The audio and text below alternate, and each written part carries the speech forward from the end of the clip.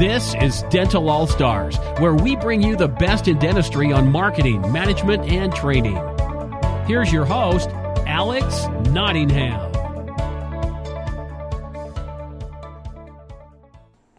Welcome to another edition of Dental All Stars.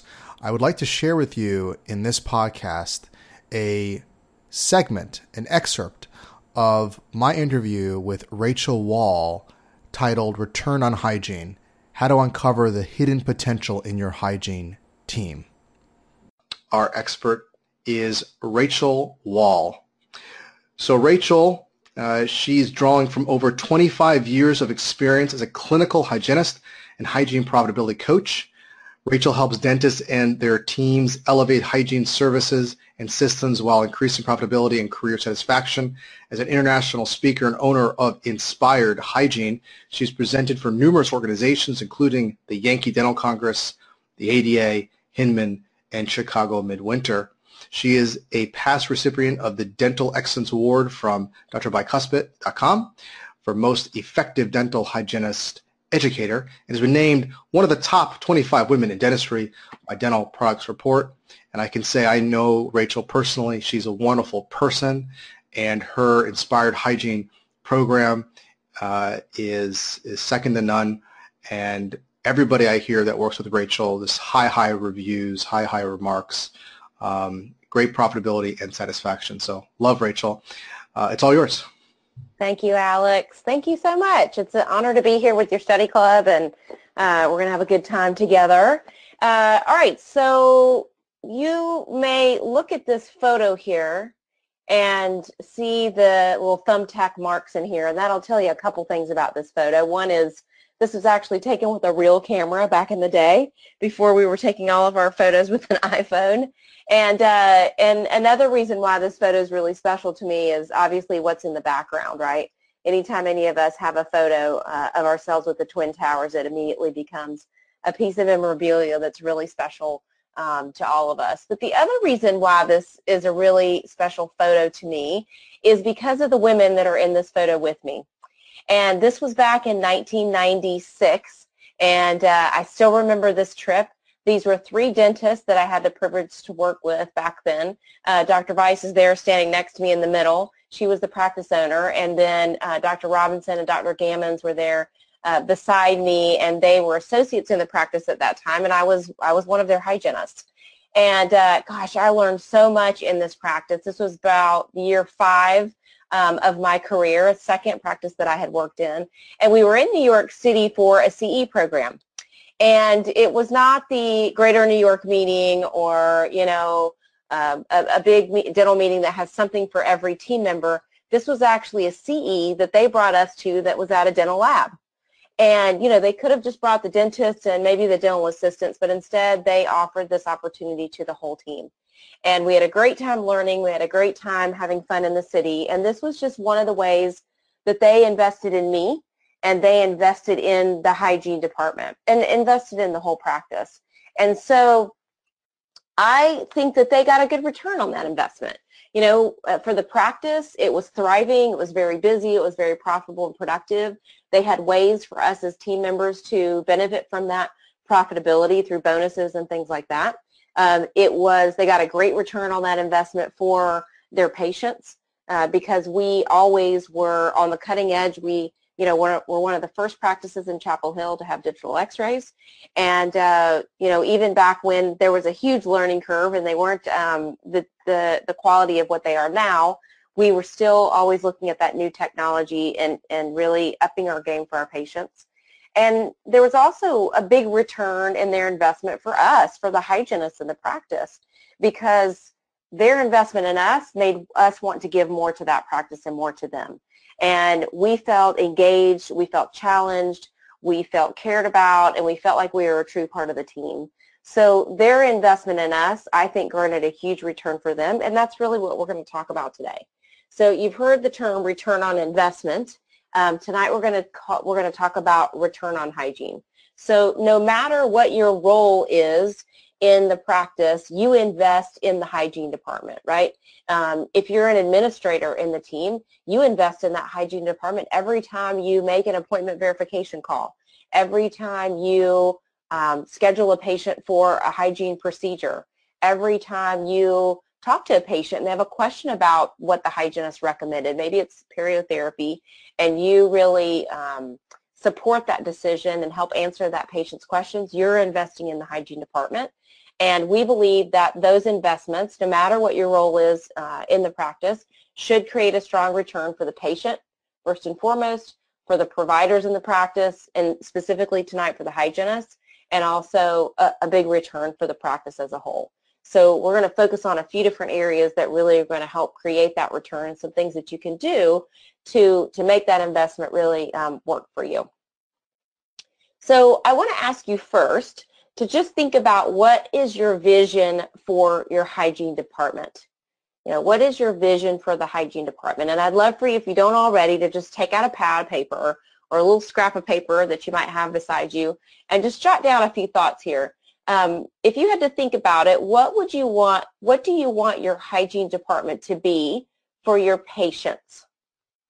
Right? So think about that just for a minute. What do you want your hygiene department to be for your patients? Okay. And next, what do you want your hygiene department to be for your providers? So this one is a little bit more tricky to kind of think about, but let's think about the hygienist specifically. What do you want that hygiene department to be for the hygienists? You know, do you want it to be a place where their career can grow, where they feel empowered and engaged? What do you want it to be for them? And then lastly, what do you want your hygiene department to be for your practice? What do you want it to create? What do you want it to develop? What do you want it to be for your practice? So if you look at all those things together, that's really your vision. That's your vision. That's your philosophy for that hygiene department. If you put all of those things together, and so then it's always good when we create these visions and we think about what do we want to be, for every once in a while for us to kind of get a reality check, right? To really see what we're doing. Are we really living up to our vision? Are we seeing tangible results that are reflecting our vision? And there are a few different ways that we can find that out. You know, some of the things that you might say you wanted your hygiene department to be is, you know, let's say I was teaching recently in Oklahoma, and somebody said that they wanted their hygiene department to be the source for knowledge about, you know, all things dental for their patients. Well, that's a little bit hard to measure, right? But there are some things that you can measure. And if we believe that hygiene is the backbone of the practice, these are kind of some of the key metrics that we measure when we evaluate hygiene departments for, you know, what type of growth potential do they have. And also as we look at the clients that we get to work with and how are they progressing, these are some of those industry standards that we look at. You know, one is their open time. Are they tracking at 10% or less open time in the hygiene department? Perio percentage. You know, are they at 35% or more of their clinical hygiene procedures being perio related? And what about restorative treatment? You know, is 60% of restorative treatment being discussed and enrolled in hygiene? And then finally, what about profitability, right? Is the hygiene department not only productive, but is it actually profitable? Is hygiene producing 3 or more times what the hygiene's compensation is? So these are some of those benchmarks that we see, and these are some of the ways that we can measure, you know, how well are we doing with our vision? You know, some of those intangibles are a little bit more about, you know, maybe the relationships with the patients, and some of that can be measured with patients that are referring back to you, patients that keep their appointments, patients that say yes to treatment, and then other things can be measured more specifically like this, whether it's production or it's a number that we can really calculate. So just think about that. Is it time to do a reality check with, you know, your vision on the practice, and is what you're investing in the practice really creating a strong return? And bottom line, it's all about our patients, right? Is, you know, we talk about some of these numbers, some of these stats. Sometimes it's production, sometimes it's enrollment, but really the goal is to make sure that we're doing the very best thing for our patients, and these numbers are a way for us to gauge that, right? So I just want to make sure that we all are on the same page, that all these things that we're talking about tonight are in an effort to really serve our patients in the very best way that we can. So what we're going to focus on tonight, what I believe is that if these three things can really come together and support one another, then you can see that strong return on your hygiene investment. So these are the three areas that we're going to look at this evening and kind of work through. So when we work with practices, and Alex, I bet you guys could say the same thing. Obviously, you want to hit that sweet spot where you have, just enough open time on the schedule to accommodate, periotherapy and new patients and, the things that you really want to have in the schedule to create your ideal day. And that's the sweet spot. That's the ideal. A lot of times what we see, though, is practices either show up where their hygiene department is like a ghost town, right? I say that there are tumbleweeds rolling through the hall and everybody's trying to look busy because they're not sure why there's so much open time, and everybody's kind of scrambling to figure it out, and sometimes we're calling that same list of patients over and over. And then the other extreme to that is Grand Central, where you've got so many patients that you can't even get them in. And sometimes maybe you shorten hygiene appointments just because you've got someone that's begging to get in and you know they really need to be there, and you just kind of try to cram that appointment in there somewhere. And these two situations have their pluses and their minuses. I mean, obviously, the downside of open time is just that, is that you can be super productive when you are with a patient in your chair, but then if you've got 2 hours of open time, it's just going to kill your productivity, right? Whereas with Grand Central, one of the negatives is that while you might be super busy, when appointment times get shortened, particularly in hygiene, what we see is actually more time is spent on scaling and less time is spent on diagnostics. So you might be busy, but hygiene may not have the opportunity to really enroll high-level care, to really educate the patient to the restorative treatment that they're seeing that's needed. And so it's just this hamster wheel, right? So there's some pros and cons to each of these, and it's important to kind of know where you are and know where you're going and what you want to do to kind of fix the situation. The nice thing about open time is if you want to grow your practice, right, if you want to see a lot of new patients, you've got room for that. And also, let's say that maybe you don't have a really strong perio program and you want to implement one, well, you have time to get those patients back. They're not going to be waiting 4 or 6 weeks. You can get them in right away and get that periodontal disease treated. Obviously the plus with the Grand Central is that there is a lot of patient flow, but the downside of it is that, the opposite is true. If you want to, a lot of times because you're so busy and there haven't been diagnostics, there might be a lot of patients that are just getting profies when they really need periotherapy. And even if you do recommend it, does it really make sense for them to wait 6 weeks to come back in? So a lot of times those are the cycles that kind of you get caught up in, and it's important to try to break that. So we work with teams to help you do that as well. So one of the questions we hear a lot is, and this can kind of come from practices that are either end of that spectrum, is, we've got these new patients coming in, but why aren't we adding any hygiene days?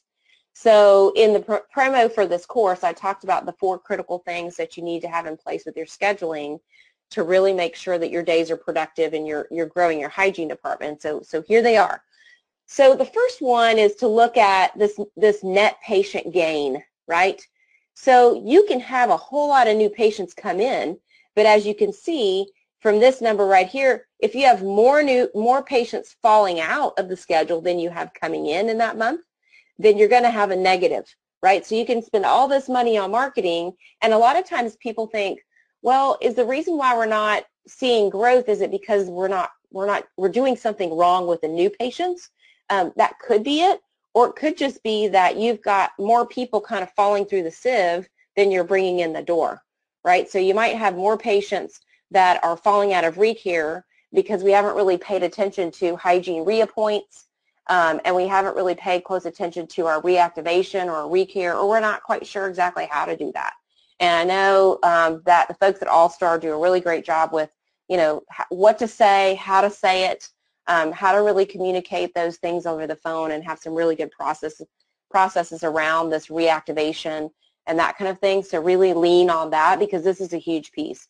So this is some graph, and you're gonna see more of this. We have started utilizing a practice analytics system called Dental Intel. There are several of these systems out there now, And they're all really great because they take the complex reports and things that are in your, your software system, and they really just extract this raw data, and they create these dashboards that are really easy to see, and it's really easy to get what this data is telling you. So as you can see here, if we look at this zero number, right, this is zero net patient gain. We want this little jaggedy line, we want it to always be above zero. That means you're always adding to the number of patients in your practice, which is going to translate into adding more hygiene days over time, right? So this is something that you want to know. You want to know, what is our net patient gain? And that is essentially the new patients minus the number of patients that have fallen out of recare. So, maybe this month you had 100 patients or 50 patients that now just dropped into the 18 months or over that are overdue. The other thing is status change. Patients that have called you and said, my husband passed away, or we're moving, or we decided to change dentists for whatever reason, right? That's going to have a negative gain. So you always want to be offsetting that with more new patients than you have patients that are falling out, okay?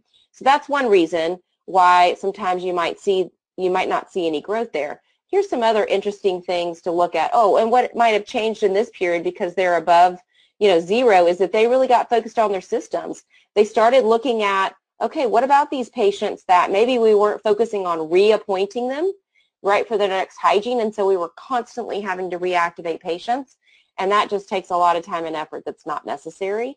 It could be 4 or 5 different things that they put into place, but you notice what they did really is it was closing that back door, so to speak, as we always talk about, right? They had about the same number of new patients, but they had a lot fewer patients that were falling out of recare. So the other thing to look at, number 2, is new patient conversion, right? So when these patients come in, you can see in this graph here on the right, is there were 93 new patients and 47 of those pre-appointed, right? So 51%. Obviously, you actually want that to be higher. But let's look at what some of these practices that Dental Intel surveyed, about 2,000 practices, what are some of the stats that they're showing us? Well, the national average was about 42% in new patient conversion. The top 10% of this 2,100 practices was at 63%, and the bottom 10 was at 21%. So I would definitely say the 21% to look at, how are we getting these patients? Are we attracting these patients in a way that is encouraging them to stay? Or are we attracting them in a way that they're shopping and they're going to come for our low price deal, and then maybe they're going to go to the next dentist for the next low price deal? Also, what are we doing for the patients while they're there? How are we creating a really great experience for them? So I would say this top 10%, about 60%. I mean, obviously you want to retain 100%, but I think if you're anywhere in that, 70% range, that's probably pretty good. The next thing, and this is a big one, is hygiene reappoint. And most practices feel like they're at 90%. And what this means is, patients in the chair today for hygiene, and you reappoint them for their next hygiene visit before they leave, right? Where in reality, the survey found that, the national average was about 77%. I think your goal should be at least 90% on that reappoint, right? And really what we're doing is we're assuming that they're going to schedule the next appointment. So instead of saying, would you like to schedule your next hygiene visit, it is, hey, let's go ahead. I noticed you came at 9 this morning. In October, I've got a 9 o'clock again on another Tuesday. Looks like the perfect spot for you. What do you say? So then all of a sudden, you're really guiding them to that time that works best. And, if they say, well, I'd really rather come in at 8:30, and you see patients at 8, 9, and 10, then you can say, you know what, we actually have 8 or 9. Which one of those times works best for you? And so again, you're directing them to that, and you're really assuming that they're going to make that next visit. Obviously, you're going to have maybe some college kids that aren't going to want to reappoint, or maybe, you have a snowbird, which, actually you could reappoint them for next year if you needed to. I've done that before, and even booked multiple perio maintenance visits. I'm sure everybody's done that from time to time to make sure you get that spot. But just take a look at this. So assume that you have 2,000 patients. Let's say you start with 2,000 patients in recare, okay? If you reappoint 70% of those, in 6 months, and 70% seems like a pretty good number, but look at this. In 6 months, after reappointing 70% of those, you're now down to 1,400 patients in ReCare, okay? Now, if you reappoint 70% of those, then 6 more months, you're down to 980. You've now all of a sudden cut your ReCare pool in half in a year's time. Now, these numbers probably give or take, 50 or 60 patients, but that is really pretty dramatic. So I would really encourage you to look at your reappoint percentage and really do whatever it takes to find out what that number is in a really, really accurate way.